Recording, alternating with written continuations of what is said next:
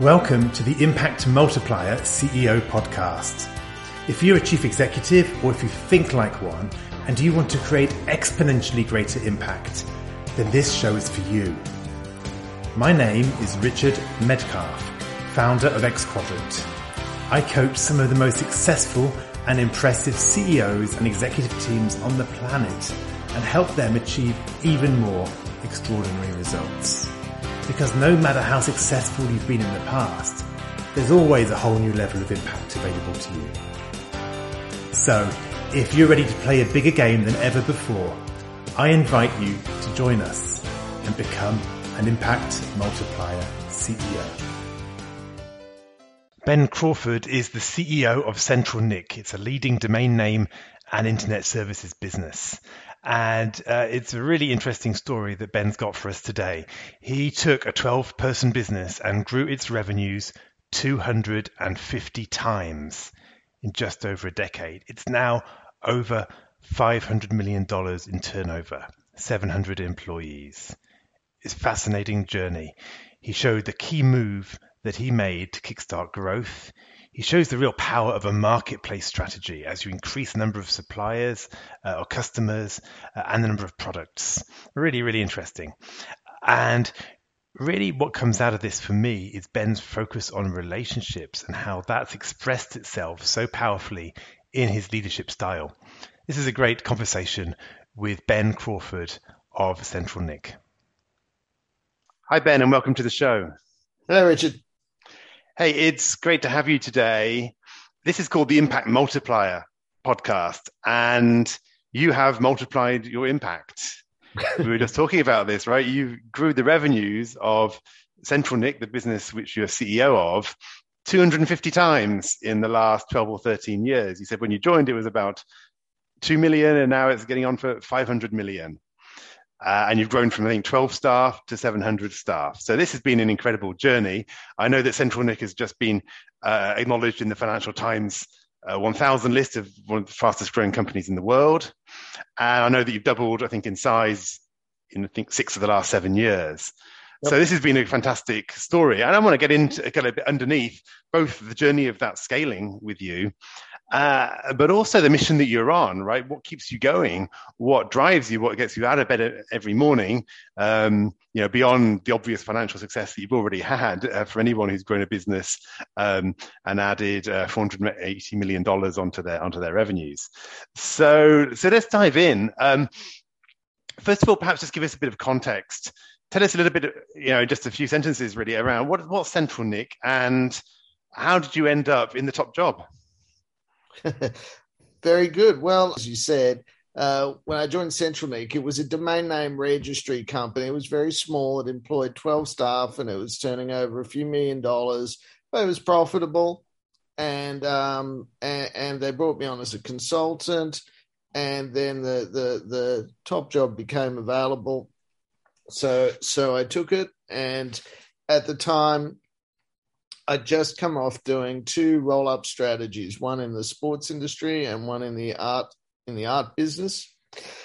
With the global financial crisis in 2008, the art business kind of collapsed as no one got their bonuses, so no one went and bought paintings for their penthouses. And so, but this looked like a very interesting business. And as far as the online services industry, where it sat was concerned, it was a fascinating area. I'd worked on the internet since the mid-90s, and I thought, well, hey, there might be an opportunity here. And so what excited you about that opportunity? Because, it's a domain name. It sounds okay. It's a technical thing that's going on. What was it that got you going, yeah, this is where I'm going to double down? Well, I think probably one thing was that there was a big change going to occur at some point, ended up not occurring until about 4 years after I started, which was the introduction of new top-level domain names. And so whilst every country had its country code, and there was .com, .org, and .net and so on, there hadn't been an opportunity for a kind of introduction of lots of domain names for years, and we happen to have a really good distribution platform. And so indeed what I did is pull together a team went out and won 60 contracts to distribute these new top-level domain names. And as nobody really knew what the potential was, like the VeriSign, the company that manages .com, is a $1 billion, 50+% EBITDA margin business with Warren Buffett on the share register. So if you succeed, there's a pretty good outcome. And so off the back of that, we actually IPO'd. And so we IPO'd as a very small company. I think we had revenue up to 4 million by that stage and about 20 odd staff. But we had these 60 contracts that could potentially take us a long way. And I guess once we IPO'd, that gave me access to capital. And what happened with the new top-level domain names, it was great. We became the number one distributor of new top-level domain names in the world, which we remain today. But that product segment kind of plateaued fairly quickly. I'd say by year 2, we kind of knew that it was plateauing. So we decided to use the money we'd raised and the fact that we could continue to raise money to buy other internet services businesses. And so I kind of got back into the swing of doing my roll-up strategies, which brings us to today. Right. So you over that journey, there's been a whole bunch of companies that you've acquired to expand the breadth of services and the reach of the business. Indeed. So I think about 15 all up that we've acquired over that time. And but I would also say that last year we actually delivered 38% organic growth. So it isn't just a matter of buying companies. We have a marketplace model, which means we buy companies with different products and different customers, and then we kind of merge them all together so all the products can be sold to all the customers. And that does have quite a successful multiplier effect in terms of driving growth. So whilst the companies we acquired might have been growing at 5% a year, we're now as a group growing at 38% a year. Yeah, it's fascinating. Do those different business units have a lot of autonomy, or are they kind of more brought into one corporate structure at that point? Well, obviously they had to start with a lot of autonomy, because if you only have 20 staff and you're actually running a business with those 20 staff, we didn't have what they call in the world of M&A a mothership. We didn't have one. We had no processes, systems, head office staff, etc. So a couple of years ago, we decided we had to change from being essentially a holding company for a portfolio of businesses to actually getting into this integration, and we only had 5% growth in that time until we really got into that integration. And okay, so that was the kickstart for you, the integration. It was, and it was a big decision because we invested $10 million back into ourselves rather than buying companies. We hired a lot of staff, we set up a lot of systems, we merged companies together, we changed leadership. So essentially what we did is we centralized the back office functions and then changed the roles of the business managers from managing a company like a general manager to just focusing on driving the revenues and the organic growth. And sometimes that involved putting in people with quite a different profile. It was painful, it was expensive, but $10 million of annual investment, it's annual because it's software licenses and staff and so on, resulted in over $100 million of additional revenues after the first year. So it was clearly money well spent. Right. That's fascinating, because it's been a theme in the last series of Secrets of Scaling on the podcast. I think one of the themes was this kind of decentralization, like giving people responsibility. But I think a lot of the time, again, it was around that responsibility for the revenue line, and then saying we'll take care of the machine, but you go and be entrepreneurial on the revenue side where you've got control. Exactly. And you can see it. If you buy a business that's grown at 5% a year, it's very hard to drive that business up to 20% a year unless you change something quite fundamental. And obviously, if one of the fundamental things is, okay, now you don't have to worry about, compliance, tax, payroll, project management, product, IT services, just get more customers and upsell them. and also obviously changes the culture, and it's a difficult change because it means people who were relatively autonomous become much less so.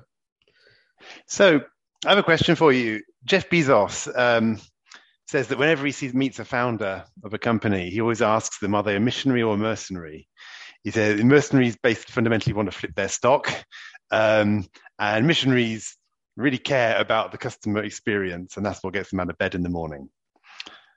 So there might be other ways, but I wonder how you respond to that. Where are you on that scale? I guess, bearing in mind that I've been with the company now for 12 years or whatever, and haven't sold a share, I think that might show where I'm falling on that. But look, we're a very mission-driven company, and our mission is to make the internet everybody's domain, and that essentially means that it's everybody in the world.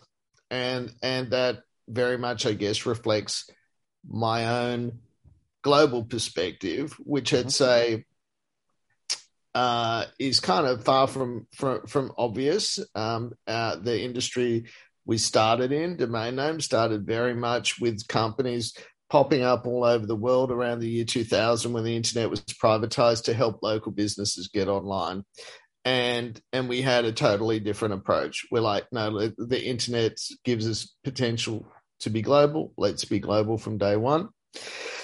And so what does that mean? It's not like we're about global domination. It's more about we're about inclusiveness and just the excitement of engaging with new people and new challenges and new territories and so on.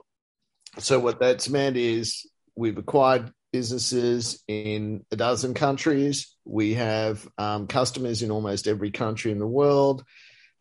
We have staff from all over the world. When CentralNic was just a small company in London, I used to recruit staff and advertise on Gumtree to get the kind of most recent immigrants, backpackers, whatever, right. And A Small World to get the kind of international traveler types. Because I wanted to be the person that discovers this new talented person that's just arrived in London and get them on board. And it didn't matter where they came from in the world.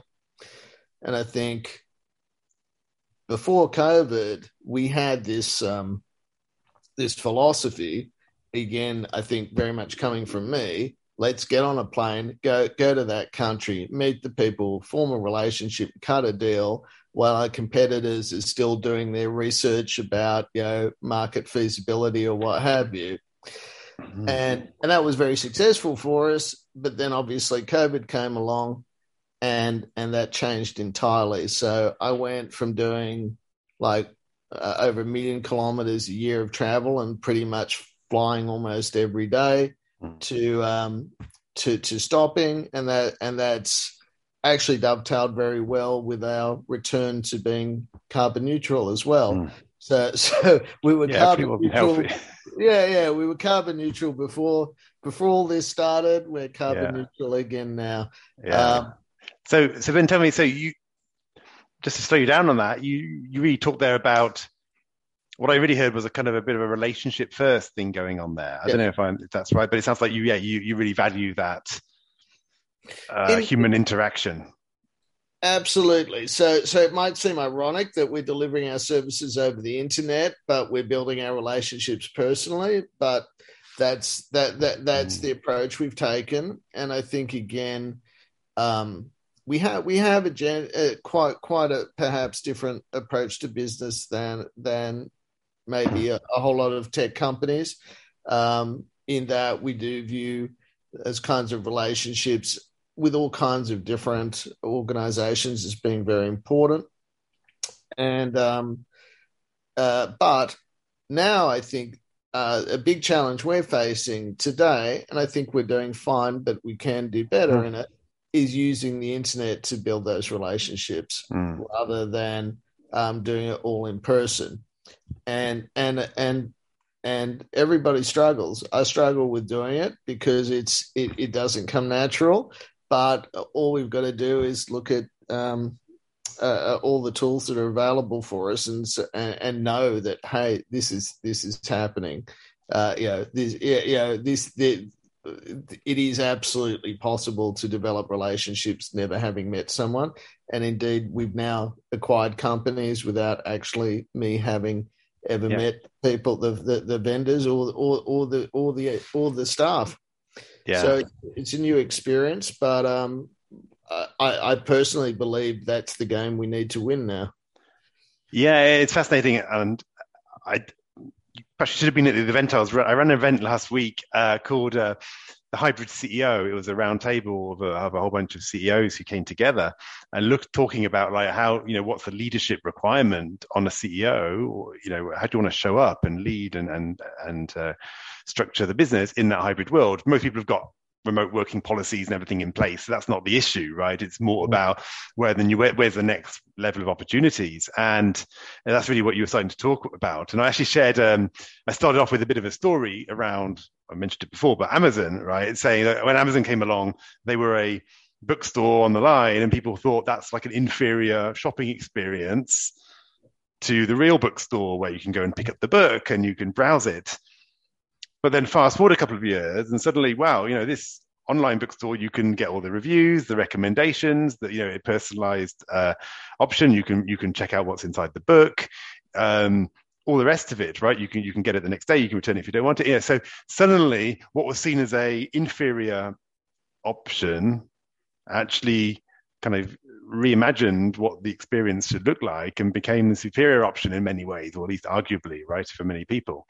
And so the question was, well, so often we start with this idea that, well, online is definitely going to be inferior to in-person meetings. And obviously there's many things you can't replicate, but what would it look like to actually turn the tables a little bit for certain sorts of interactions and kind of start to think about that? Absolutely. And so I kind of very strongly believe that's a direction we're moving in, and part of that is we've moved our data science and AI team into a head office function now, looking at everything that we do, including sales, customer relation management, account management, marketing, and so on. Because I'm convinced that it's entirely possible to build excellent relationships online. It's almost a generational thing. And because I can think about exactly my daughter, before she started, I guess it was before she went to college, she already had contacted 20, 30 people who were in her class, and they were already communicating, and she was in London, they were in New York, before she started. So it's there. It's just how to take that technology and make it work for business.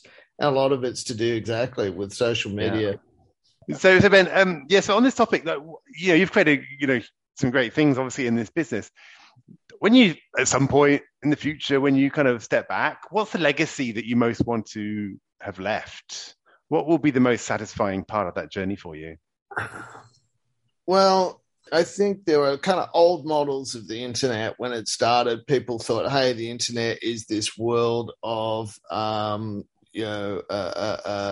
individuals free from big business, and then inevitably it became big business, and then it was big business free from government interference. And of course, I think we're right in the midst of that just being destroyed as a vision.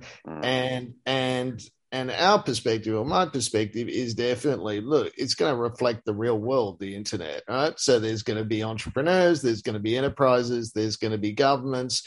And the key thing is a company like us, what we're trying to do is bring it together in a way that, on the one hand, addresses business opportunities. And so obviously one of the things we do is we work with enterprise entrepreneurs and governments, and we work with the big tech platforms.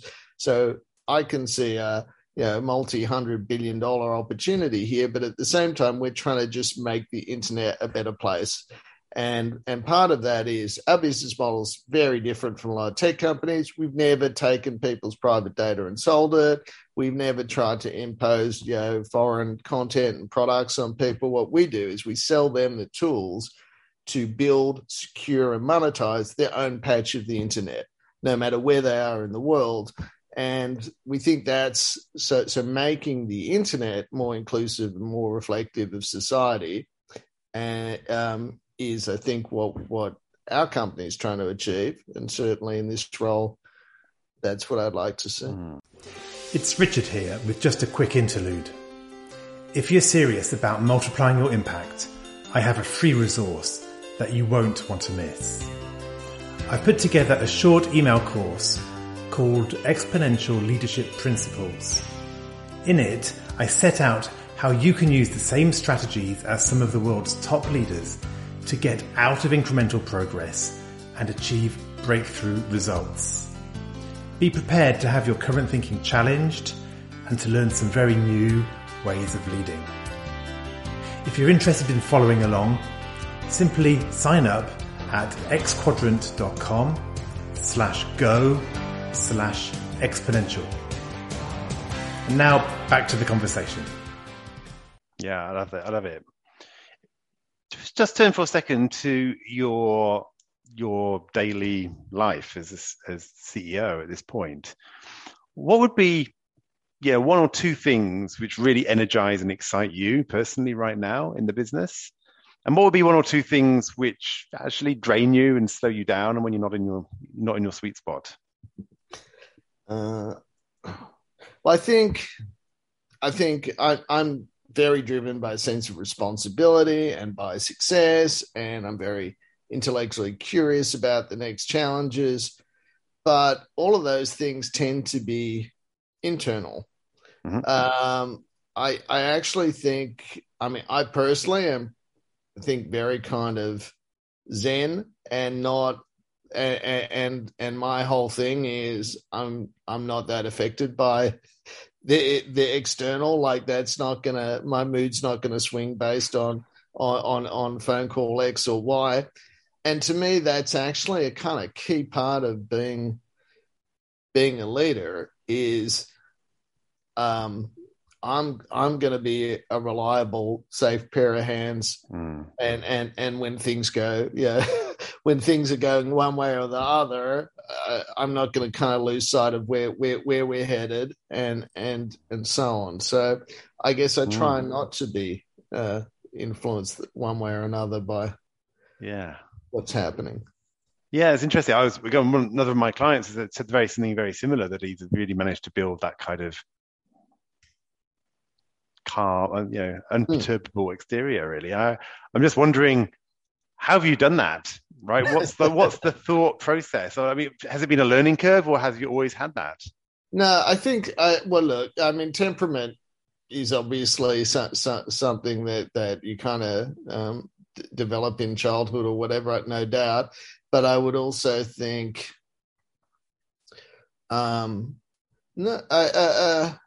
there's been episodes in my life where, in my working life, where things have been so bad, I've literally thought, if I can get through this, then essentially there couldn't be anything worse. And I do think that they're probably the key kind of pivotal experiences in saying. And also, look, I'm a big believer in therapy, and I have a lot of interest in psychoanalysis in particular, and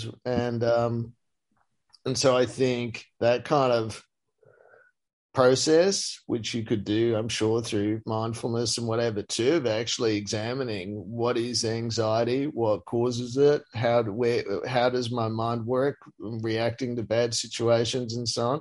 I think that's a very helpful thing, and I would advise pretty much anybody to take all that stuff pretty seriously, because I think it does.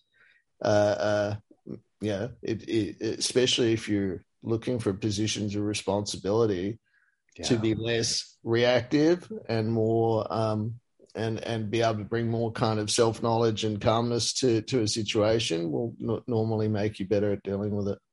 Yeah, no, absolutely. I often say, you don't get what you want, you get who you are.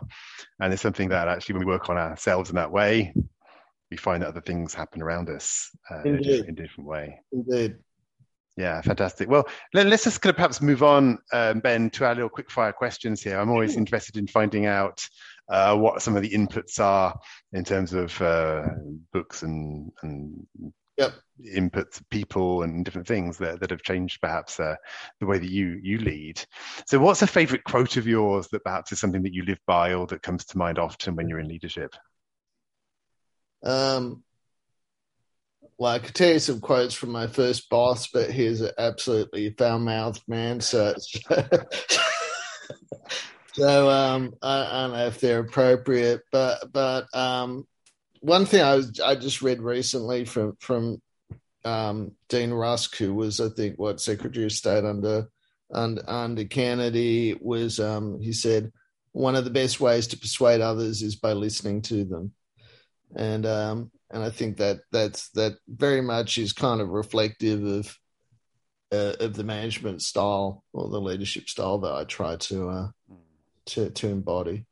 Yeah, I hear that in you. You've got that. You said that kind of poise, and you talked a lot about building relationships. And so I can, although it's hard for me to know, I don't really know you very well, but there's that sense of, perhaps being tuned in to what people are saying, right, rather than just driving forward with your own vision immediately. Yeah. I think it's both. On the one hand, I think leadership is taking charge, but on the other hand, I don't think that means imposing it being authoritarian. It just means setting up the process so that you're running it, but then you want to abnegate your ego and you really want to listen. You want to find out, you want to take responsibility for everything that goes wrong as well as everything that goes right. You want to fight and get criticism and so on, because I think the combination of those two things is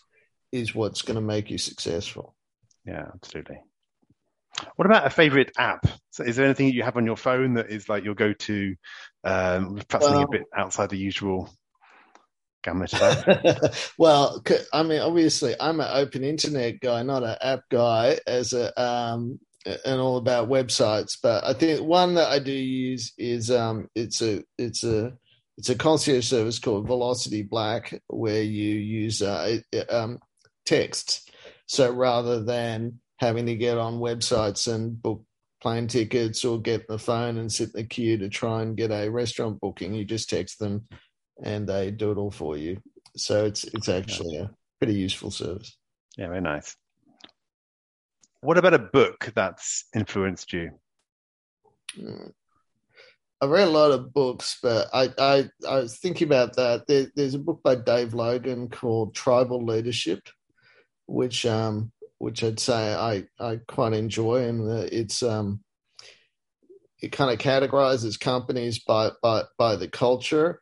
And having started my working career in a really terrible civil service job, where actually collecting sales tax for people renting out fishing rods, that was obviously a very kind of low morale business, where he would describe it as a business where the culture is defined by the words "life sucks," and all the way up to businesses which are all about empowering individuals and then eventually empowering the company. And so it's a fun book, and I think very perceptive, as well as I've often used it to help categorize people and companies. Okay, very nice. I'll check that one out. What advice would you give to your 20-year-old self?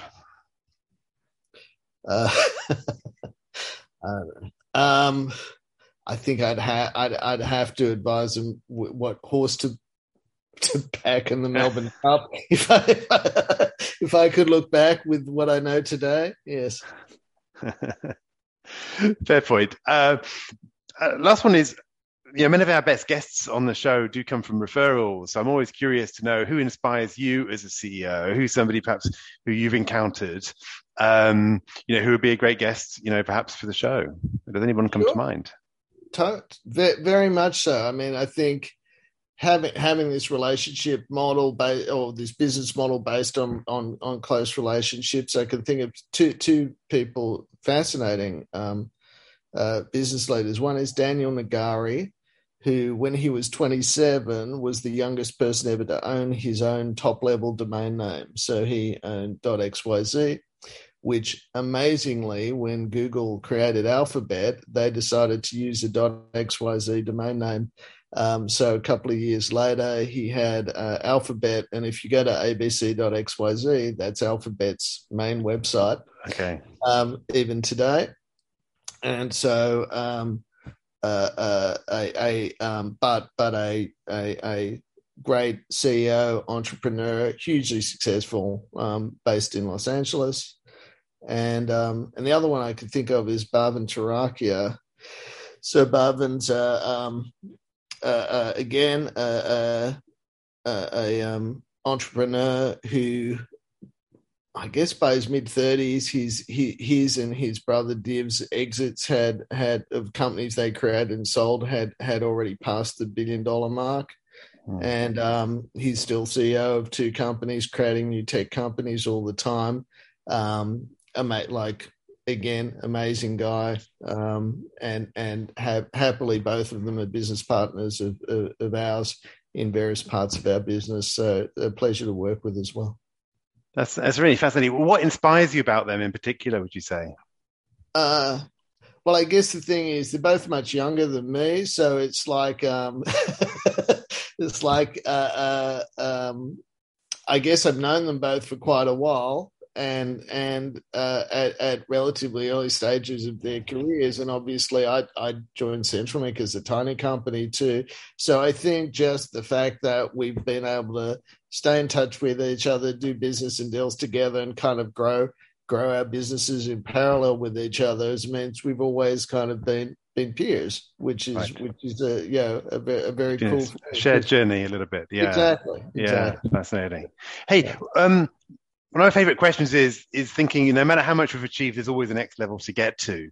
So where does CentralNic go from here as a business? What's kind of on your radar?